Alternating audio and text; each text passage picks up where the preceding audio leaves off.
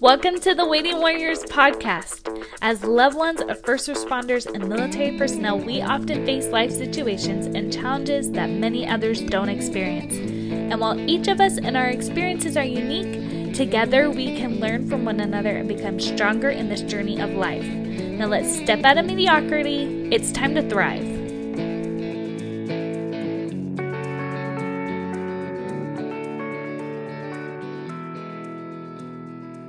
Hi, Waiting Warriors. Welcome to another week. I'm going to give you a little warning. This one you might want some tissues for. Just fair warning. We had another episode that was a really big tearjerker. We've had a few, and I don't feel like I gave proper warning. So I feel like I'll just give that a little bit of warning. We have Julia Bullock here. She is a retired law enforcement officer now working in for a faith-based addiction ministry. Her husband has been with his police department for 12 years and has been in the National Guard for 18 years. They've done 4 deployments. They also have a beautiful blended family. They've got 6 kids coming from all sorts of places, foster care, adoption, previous marriages, all those wonderful places, and they have a beautiful family. So welcome to the show, Julia. Hey, how are you? Good. So Julia, will you tell us just a little bit about your story, particularly how you got involved with the addiction side of ministry and life? Yes. About 3 years ago, my sister, she lives in Minnesota. She had fell into addiction using meth. She came up missing one weekend, I found out, and my mom called me crying, upset, and she says, "We don't know where your sister's at. We don't know if she's dead. We don't know if she's alive. We're not sure where she's at. We don't know if she's warm. We don't know if she's cold." Just going through the whole mom thing of where's my child. I'm sure everybody's seen the meme where it's like, mom, when I'm not at home on time, and it's like a car flips upside down. That was basically my mom. She was just going through everything, every emotion that you could go through, just wondering where my sister was. Come to find out, my sister was hiding from someone in the cartel in a different state. And it was either the cartel come and get her and kill her, or it was the feds come and arrest her and take her to prison. And so just prayed and prayed. My sister did not get out of her addiction immediately. She went to prison, got out for a little bit, went back on the same path. And I remember laying on my floor, and when you're completely submissive to God, I believe that I just get on my face and I just pray. That's just total submission, is just being on your face on the floor, crying and praying.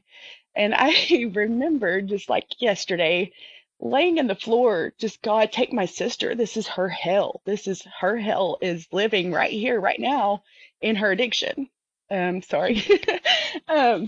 Anyway, so I was literally asking God to kill my sister and take her from this earth and take her from us, because this was literally her hell. Like, she could not survive. She couldn't survive without that drugs. The kids were seeing her go through this in and out of jail. Like, they weren't absent to it. And her just hiding from people or having to watch her back every time she goes somewhere, not knowing if she was dead, not knowing if she was alive. And so I prayed. I was like, God, just take her from us if that's your will. And thankfully, I always say that Garth Brooks song, "Thank God for Unanswered Prayers," is not true. He just answers them in his way. They're always answered, maybe not in our way, but he always answers them. Here it is, almost 3 years, and my sister is sober. She's the youth director at her church, has all of her kids, custody of all of her kids. And I'm just like, God, thank you so much for not listening to me.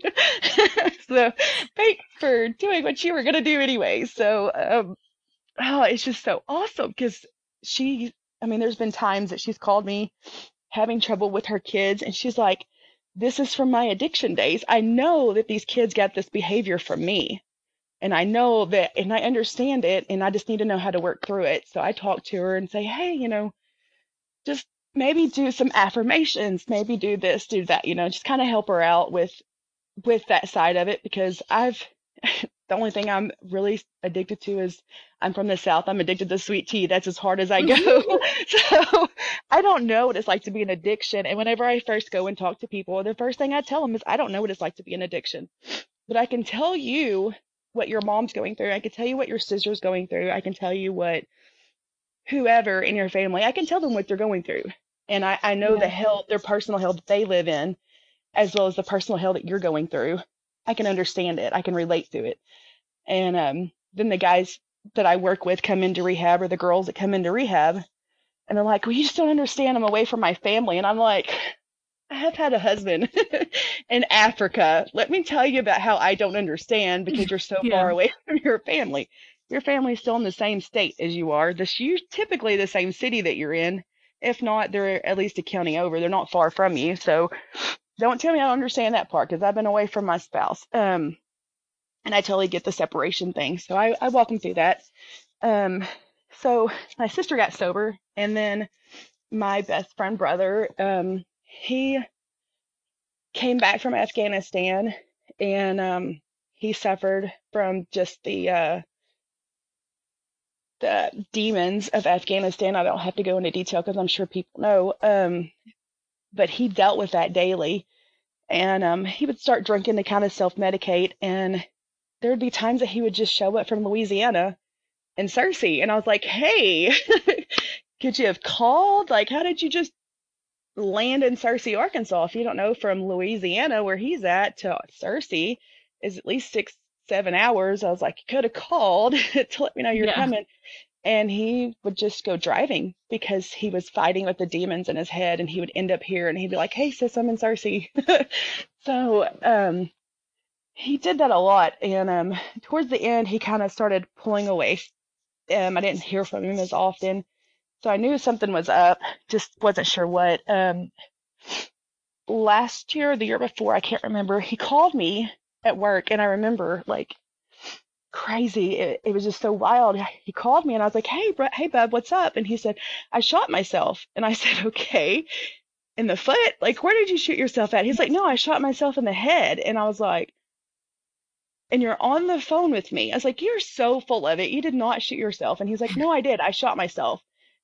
And I said, did you miss? Because you're like, how did this work? Like, I don't Yeah. understand. And he's like, no, sis, for real, I shot myself. And he sent me a picture, and he had put the gun to the temple of his head, and he shot himself. And you can see the burn. You can see where it went in, and you can see like just a tiny like strip of blood going down his head when he sent me the picture.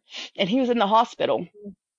He had to have surgery, and it didn't mess him up at all. He was very vain, very vain. He always had to look good, and he always had to dress really nice and have the best cologne. So I was Mhm. like, whatever, you're not going to do that because you're too vain. You wouldn't shoot yourself. So he was fine. He would drink occasionally. If you're familiar with Louisiana, that's what they're that's what they're known for. Um, so on September 27th, I got a phone call, and he had shot himself. And I said, well, what is he saying this time? Because I just knew that he, Yeah. last time he shot himself, he made it. So I said, what is he saying? There's like, no, Julia, he shot himself. He's not with us anymore. He's dead. And I said, are you kidding me? Like, are we serious? Yeah. What's Joke's going over. on? Like, okay, ha ha. Yeah, that exactly. I was like, okay, ha ha. You guys are funny. And they said, no, we need you to get down here. He really shot himself. He passed away.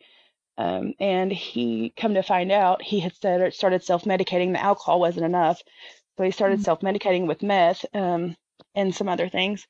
And he shot himself in the hallway of his house with his children and his wife there. And so I went down there, and the hardest thing that I think about that whole situation was standing at the graveyard and holding his 6-year-old's hand. And he just looked up at me and said, "Why do we have to leave Daddy here?" And we turned around and I said, baby, because Daddy's going to stay right here, and he's going to watch over us. And every night when you go to sleep, he's going to make sure that you're safe. And so we have to leave him here for right now, but we'll come back and visit him later. And he, as a kid, so resilient. I just wish that I had a heart of a child sometimes, just the pure love. Um, and he was satisfied with my answer, and we continued on about our day. So Um, it's hard. It stinks. Yeah. I wish my brother would have. I wish I would have seen the signs. But it's like I tell people whenever they go through stuff like this. Even wives, I tell them all the time, or family members, they're like, we never saw this, and I'm like, do you ever see anything on the end of your nose? You don't. Your neighbor sees it on the end of your nose and says, hey, you have something on the end of your nose. You need to wipe it off. We never see it. Mm. It's like, and I tell wives that too, and I tell family members all the time. It's not the fact that you're dumb. It's the fact that it was at the end of your nose and you just couldn't see it. I would have never guessed that I'd be sitting here holding a pillow of my brother's shirt and a pair of his PJ pants that we had made into a pillow. Never. It was too Yeah. close. So, Is there some like, sorry, let me stop crying. But like now you're working so much with those, like these kind of families with, particularly with addicted people who have addicted addictions and family members with that are dealing with that. Like, is there something though that we can do to be able to see what's going on? Like, is there some sort of mirror to see what's going on our tip of our nose? Are there signs um that we just aren't used to looking for, like everything we is so different. Anybody can hide it. It's easy to hide it. yeah. Um, some people are just messy and they don't hide it very well. But I mean, for the most part, if they're good in their addiction, they hide it from you because they're ashamed. The biggest thing is withdrawal. Like they will withdraw from their family, they'll withdraw from their friends. They kind of step back. Um, I had a lady call me today who were really good friends, and I remember before her and her husband were married, um, he was bad in addiction and methamphetamines, and they've been married for 2 or 3 years now, and he's been clean. He's been on the pipeline. She called me today and she said he's using alcohol again. Um, and I said, but he's come so far, and you need to remind him that he's come so far. Don't focus on well, you're doing alcohol. Don't push him. Don't push him further down. He's Mm-hmm. already down. He's come to you and he says, I need help. Because he came to her and said, I need help. And I got him into the right place and position to get him help today. And he's going to get the help that he needs. But I was reminding her, just keep telling him how proud you are, because he has come so far from the drug dealer who is getting a parole violation every week, and we were having to go out to his house all the time and fight him because he was so high, to just drinking alcohol, which is still a huge deal. And he's becoming violent to the point that she had to make him leave last night. And I said, but remind him he's doing an excellent job, because those comments tonight may be what gets him through to tomorrow to go to rehab, because he drank this morning, so he's not able to go today. He has to wait until tomorrow to go. So I told her, just those positive words will help him through the night. Mm-hmm. And the biggest thing I tell people all the time is, don't enable them. Do not continue. I went to a leadership meeting last week, and we were all told to sit in different seats with different people. We didn't know the people at the table. We needed to just mix up. And I was at a table with a an addict, a previous addict, and a mom of an addict. And the addict everybody was going around sharing stuff. And the ex addict, she said, the biggest thing and the best thing for me was my mom showing me tough love. She said, Mm-hmm. tough love, when my mom drew the line and told me I couldn't come home, it made me homeless. And my mom said she couldn't give me any more money, then I was hungry. And it wasn't until then that I realized that I had nowhere to go, that I burnt all my bridges. And mom's not there anymore. And that was the best thing my mom could do. Well, the lady across the table just starts crying, and we're just staring at her like, oh my gosh, what is wrong? And she said, I had been sitting here feeling guilty all day because just last night I showed my daughter tough love. And I've been feeling guilty about it. And I needed to hear just those words, that I just happened to be at the place, perfect time to hear tough love. Like sometimes you have to separate yourself from it Yeah. for their benefit. Yeah. It's a heavy story. It's a hard story to hear, and it's hard to kind of accept that that is so prevalent in our communities with military and first responders. But I mean, There's a huge rate. We were actually looking at it because my husband, so it's wild enough. My husband's dad was in prison when he was born. His mom's been to prison. His brother is on federal probation for drugs. So we understand, if anything. My dad, me, I was cookie cutter kid. My dad was a police officer. Mom had an ambulance service and was a coroner. My stepdad was a preacher. So I was one of those kids, you know. So I got exposed to it, but in a different kind of light. Mhm. But the biggest thing is if you look at the statistics, it's like an 80 something percent higher rate that a first responder military person is to use drugs or alcohol. That's a lot. It's huge. Yeah. It's like 70 or 80% higher chance of using.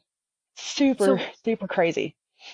so how do we help bring that statistic? Wow, that's a hard word. How do we help? How do we help bring that down and help keep them from getting to the point where they need it? Do you know what I mean? Like, Yeah. My, it's a little bit different for me and my husband because I was prior law enforcement, so I get what he goes through. hmm Within his 12-hour shift, I get it. I was 12-hour shifts myself. So constantly looking over your shoulder, constantly, okay, is somebody going to kill me? Is somebody going to shoot me? We go to Walmart, we're looking around, who's in here. We kind of evaluate everything. So we're constantly got our head on a swivel. I know that when we need a break, he's like, hey, I'm going to go to the range. Okay. Or hey, can I come with you? Like, I want to go shoot too. So when they come home and they go to the room, and they want to play a video game, or they go to a room and they just want to, or they come up to you and say, hey, I just want to go to the range and shoot for a little bit. Okay, go. Just understand that they have to unwind. We have a lot of new spouses, a lot of spouses who are new into law enforcement and in the military, and they don't get the unwind part. You're home, or you're doing your whatever job, office job. I don't want to say that they're less of jobs, but you're not constantly looking over your shoulder going, okay, is the guy in the yeah, cubicle next to me gonna shoot me? Like it's just not something that you're yeah. sitting there thinking about 12 hours. So, When like for police officers, it's the looking over your shoulders. For firefighters, they see an extremely large amount of trauma that just the average person absolutely. does not experience. And it's the Hmm. same, I feel like with our military, there's just a different stress. And then with deployments, they do kind of like how you described with your brother is they come back with those demons. And Hmm. yeah, like that's not that our jobs are lesser, but it's trauma and a kind of stress that is not in any other kind of job. So I get it's not meant to be offensive. It's Yeah, they no, not at deal all. with it. And I told my brother, like when he would start drinking, he would start talking to me about some of those things, and then he would Mm, realize that he was telling me this, and he would say, "No, no, no, no, that's not your burden to carry. I'll shut up now." And he'd realize that he was telling me what he was doing in Afghanistan and the demons that he was carrying, and I was fine with that. Like I was fine with him letting it out. But as soon as he realized that he was letting it out, he would shut down, and he was just like, "I can't talk to you about this. This is mine to carry. This is not your burden to carry." Um, and sometimes, and no, I agree. It's not my burden to carry, but I am his sister. We're friends most of all, and I'm here to listen and be that listening ear. My husband's worked a couple of fatalities, one just a few years ago, and he come in. I knew he'd worked it. It was a child, a baby, toddler that was the same age as our son that was involved, and I didn't say a word to him when he came in. And I was like, hey, how's it going? I got dinner cooked, and we just went on about our afternoon. And that night he said, okay, I'm ready to talk about it. And I don't say, tell me, I need to know all the details. Don't rush them when they come in. Don't, mhm, when I come in the door, I tell my kids, give me 5 minutes to get in the house, get my shoes off, and then you can rush me. But let me take a deep breath. And I have a rug at the front door that says, breathe. You're 1042, which means you're home. Um, just as a mhm, reminder, you're home. Take a deep breath. And my best advice is never, ever let them start a shift without kissing them, and never, mhm. ever let them end a shift without kissing them. And telling them that you love them. Because I remember as a little kid, I asked my dad one day, I said, Dad, are you ever afraid that you're going to get killed? As a child. And he said, the day I stop worrying is the day I die. Because if you don't stop worrying, that's when you get too comfortable in your job and too complacent and something happens. So always, always tell him I love you. And I always tell my husband, come home to me. And in his ring, he's got one of those Quelo bands that says come home to me inside his Quelo. So that's our little thing that we say to each other. Oh, that's just we all teary-eyed. That's beautiful. But so don't push them. Don't force No, them to talk. Let them be ready. But how do we balance like the not pushing them, waiting for them to be ready, but then also like seeing that they just they want to protect us from what they have going on and from that burden, and how do we help guide them to the help that is available? Because I fully understand. I mean, I'm a chaplain's wife, so like I fully understand that there right. are things that I'm not going to be able to bear, and I hope all of the other spouses there understand that there's a difference between being there for your spouse and just kind of accepting that there are some things that they're just not going to be able to talk to you about. And it really Absolutely. is better. Like there is, I'm drawing a blank of that it's like secondhand trauma. Like that is a very Yeah, real it's thing very that can real. be, yeah, it's very real. And so they are trying, and 99% likely, I'm pretty sure everybody gets that training like in the job. You know what I mean? Like you don't have to do secondhand trauma, at least the chaplains do, but like how do we help them, how do we understand that we're not going to be able to bear those burdens for them, but then help guide them to the people who can help them process those burdens and can help. Most departments have, oops, sorry. Oh no, you're good. Like you said, you're a chaplain. Most departments have chaplains, so the guys know where they can go. Most of the time, I know my husband, the chaplain will get in their cars. He does not care. He will jump in a car, and I'm like, he'll say, "Hey, chap rode with me today. That's awesome," you know. And but I know, like it's like a teenage kid when they come home from school and they slam the door and they go in their room, and then you're like, "Hey, talk to me." No, I'm not talking to you. You know, it's kind of the same process if you think about it. It really is. Um, Yeah.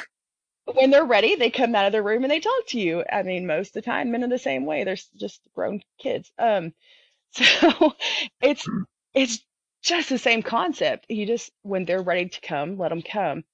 Don't don't overanalyze anything. I have a lot of wives who are like, well, they ignored me all night. No, okay, it's not you. Don't overprocess it.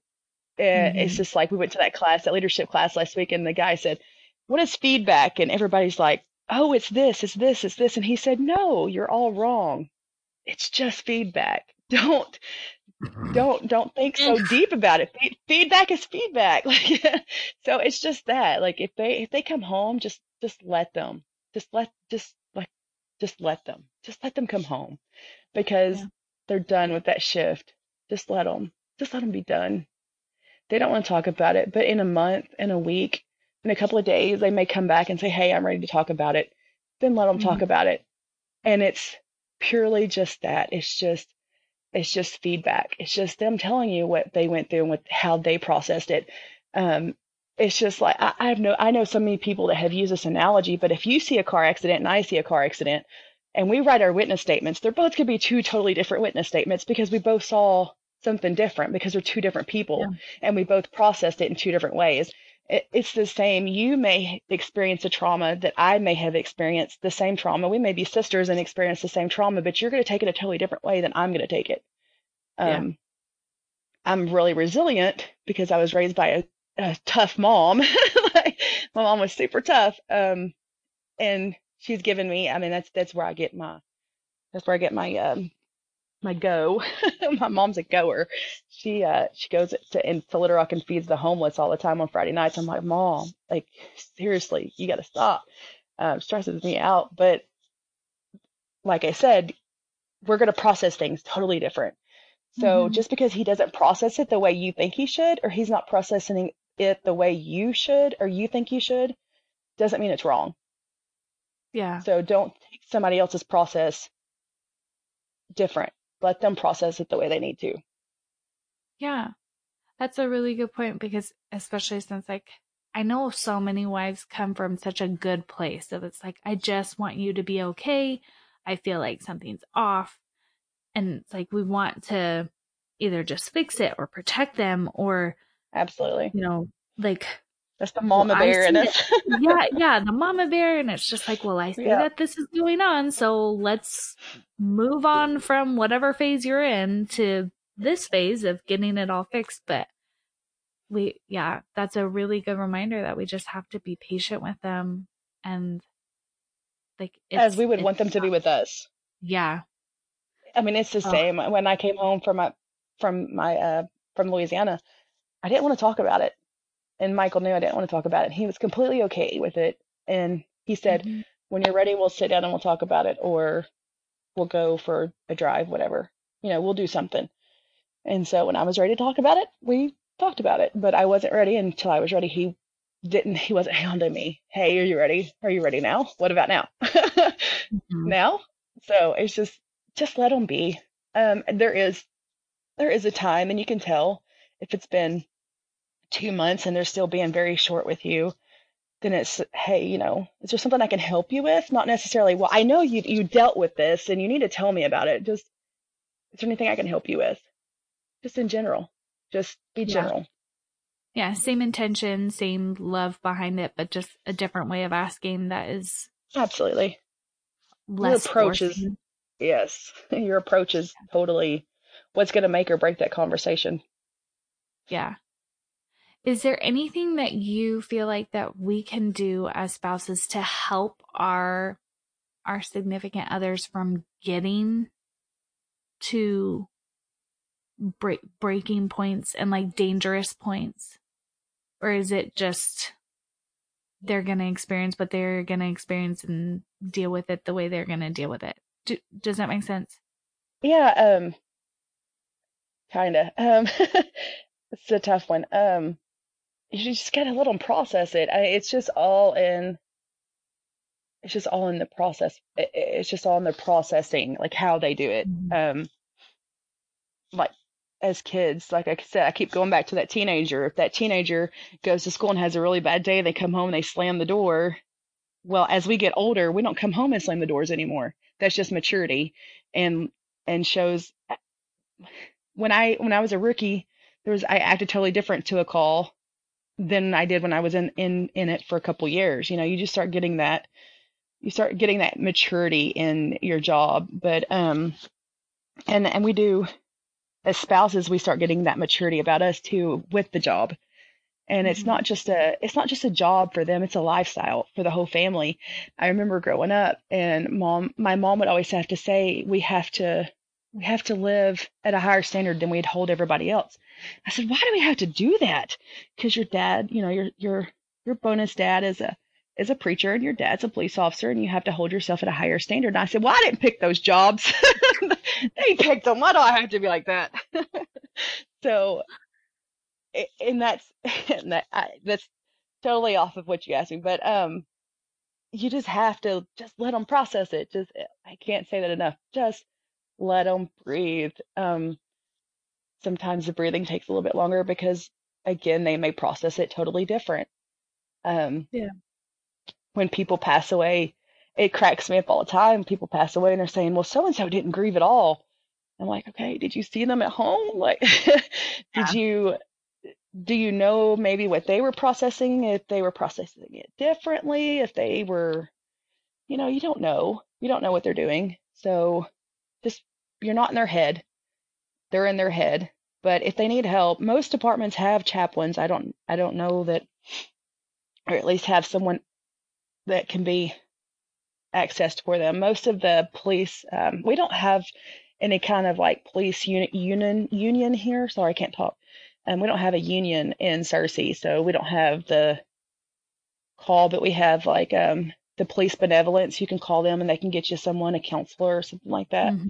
I don't know what's available for everybody, so um, But But most everybody people are everybody should trained. have somebody. Yeah, absolutely. If they don't, they can call me or look me up on Facebook. I'll talk to them. I don't mind talking to people at all. Yeah, And that's a good point. we have our people. We have like our best friends. He's a sheriff and she's homeschools their kids. And one day they had a gunman come into the sheriff's department looking for him.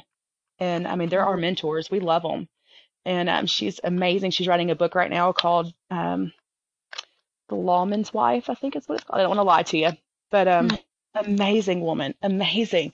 And I think every couple should have their mentors too. Like we have them, they're our best friends and our mentors, and we I go to them all the time and talk to him about stuff. Or his wife, I talk to his wife, and the moment I heard that was happening, I started texting her, "Are you okay? Are you breathing?" So if you know that the husband's been through something, text the wife and start saying, "Are you okay?" Because that wife, the wife or significant other, however it may be, they need your support too because they're going to have to deal with their officer when they get home. So Right. immediately being a support to the wife as well, to the other wife. I mean, we had a wife who her husband got hit by a truck the other day, Oh, directing traffic, and he just got back from a deployment, oddly enough, and he got hit, and I immediately went to texting her, "Are you okay? What do you need me to do? Do you need me to go get?" They have six or seven kids. Hey, do you need me to go get a kid? Like, what do you yeah, need me to do? You know, like be the support for the wife too, like because that wife's gonna have to deal with that husband or that yeah. spouse. I think we know what you mean. Um, and if you don't know what she means, that's what she means. She means everybody. Right. Yeah, I I always feel got like mad because they're like men cops. I'm like, I'm a woman cop. yeah, I There's need us in to. Yeah, them. there Can't find are. anything girly. Yeah, there are. Well, I could ask like so many questions and this could interview could go on forever. So maybe we'll do a part two sometime. But for sake of length of the podcast, first of all, thank you so much for sharing Absolutely. your story. I know that is so difficult to do. Loss is so hard. I didn't Um, lose. He didn't lose. He won. He ultimately yeah, won. He's not having to fight those demons daily, and I'm okay with that. yeah, Like I said, I prayed for my sister for God just to take her because she was living her hell on earth, and he was living his hell on earth too, and so he won. And I said ultimately he got the last laugh because I'm a huge Arkansas Razorback fan and he's a huge LSU fan and I have an LSU pillow currently on my bed. So ha ha ha, he got the last laugh. So I don't want to say lost. It wasn't a loss. yeah, I miss him. I do. He's such a yeah. crazy guy, but it wasn't a loss. Um it was a gain for a lot of people, but well, for heaven for sure, because I'm sure he's entertaining up there. But definitely, I definitely wouldn't say it's a loss. But also, me and my husband are in seminary school working towards our doctorate, so it kind of helps having that training too. So Yeah. Yeah, it gives you some perspective for sure. I just want to thank you for sharing your story and being open. And I feel like you shared a lot of wisdom with us and insight that not a lot of us have. Like we know that our communities are suffering from this and dealing with this, but we don't really know what to do. And I feel like you've given us some things and some tools and some power back in our belts. Um, the last question I want to ask though is, it may be a little bit different than the addiction and the suicide talk, but what is your key to thriving as a waiting warrior? my kids, they for real, they're my they're my drive. My husband's my drive. He's my soulmate. He's my everything. We suffered a significant loss together, and that brought us together, actually. Um, we suffered a huge loss together and ended up just supporting each other, just being there for each other. And then we ended up getting married through that loss, that we had to support each other through. And so our relationship is a totally different level than most just that most people experience because we had to suffer a loss to come back around. Um, Mhm. and so he drives me. He drives me, and the kids drive me. After the loss, I adopted the two children from his previous marriage, and it's it's crazy because I have one child, and I found out that I was not gonna be able to have children any longer, and I was so mad at God for the longest time, and then 12 years later, God blesses me with two other kids, and I was like, well, that's probably why you did that. Yeah. Now I see why, because I have six kids, and had I had been able to have more kids, I probably would have had more kids before we came around to meet each other. But anyways, my family absolutely 100% drives me. They are amazing. I can't say enough about my family. They are just constantly, we're always doing something, volunteering, going somewhere, doing something. I have a daughter with autism, and we have monthly meetings. I started a nonprofit for her to have life skills classes, and the kids here. So my kids drive me so hard. And my husband, he's just a blessing. Oh, that's so touching.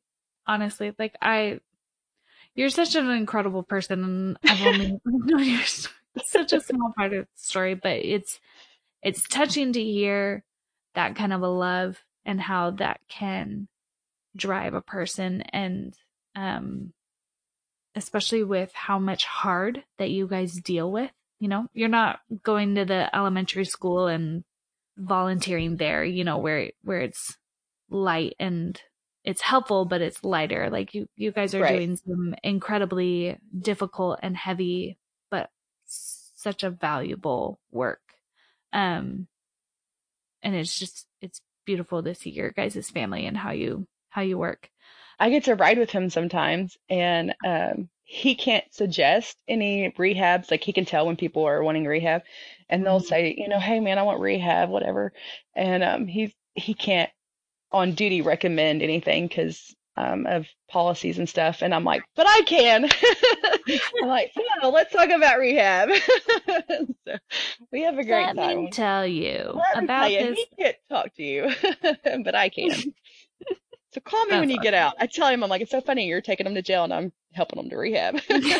Then we both teach classes at the rehab. Then he shows up and they're like, oh my gosh. So the pastor, the lead pastor of the church that we work at, and the main one, my husband was actually his arresting officer. So it's so funny because he's like, it's so No. we he's like, it's so good to see my arresting officer here today, So it's just, we make a good joke out of it, and it is it's pretty funny, but it's hilarious. That is so good. That Yeah. is just, that is so funny. That's, I'm, We have a good laugh at it. I mean, 90% of the people that he's arrested are in there, so yeah, they all know him, and they see him, and he comes up and hugs them, and it's just yeah. like, I'm a real person too. I had a friend who was going through some stuff, and I had to go to court, and I had to take one of my guys to court from the rehab. And he was shaking. I said, why are you so nervous? And he's like, I'm fixing to have to go before the judge. I said, guess what? He said, what? I said, he put his pants on the same way you did this morning. Yeah. Isn't that cool? And he said, you know what? I'm totally chill now. Thanks. I totally need to hear that. Yeah. So we It's a enjoy it. good It's a reminder. blast. You guys are incredible. Well, thank you so much for being on the show. Absolutely. Waiting Thank you for Warriors asking. out there, just be patient with your loved ones. Just be patient. If they're having a hard time, be patient with them. Don't push them, but be mindful of the resources that are available. If you don't know what resources are available, then reach out to whoever your higher up is until you get an answer, and just keep on reaching until you get that. But thank you, Julia. Absolutely. Waiting Warriors out there. Everybody have a good week and keep on keeping on. Bye.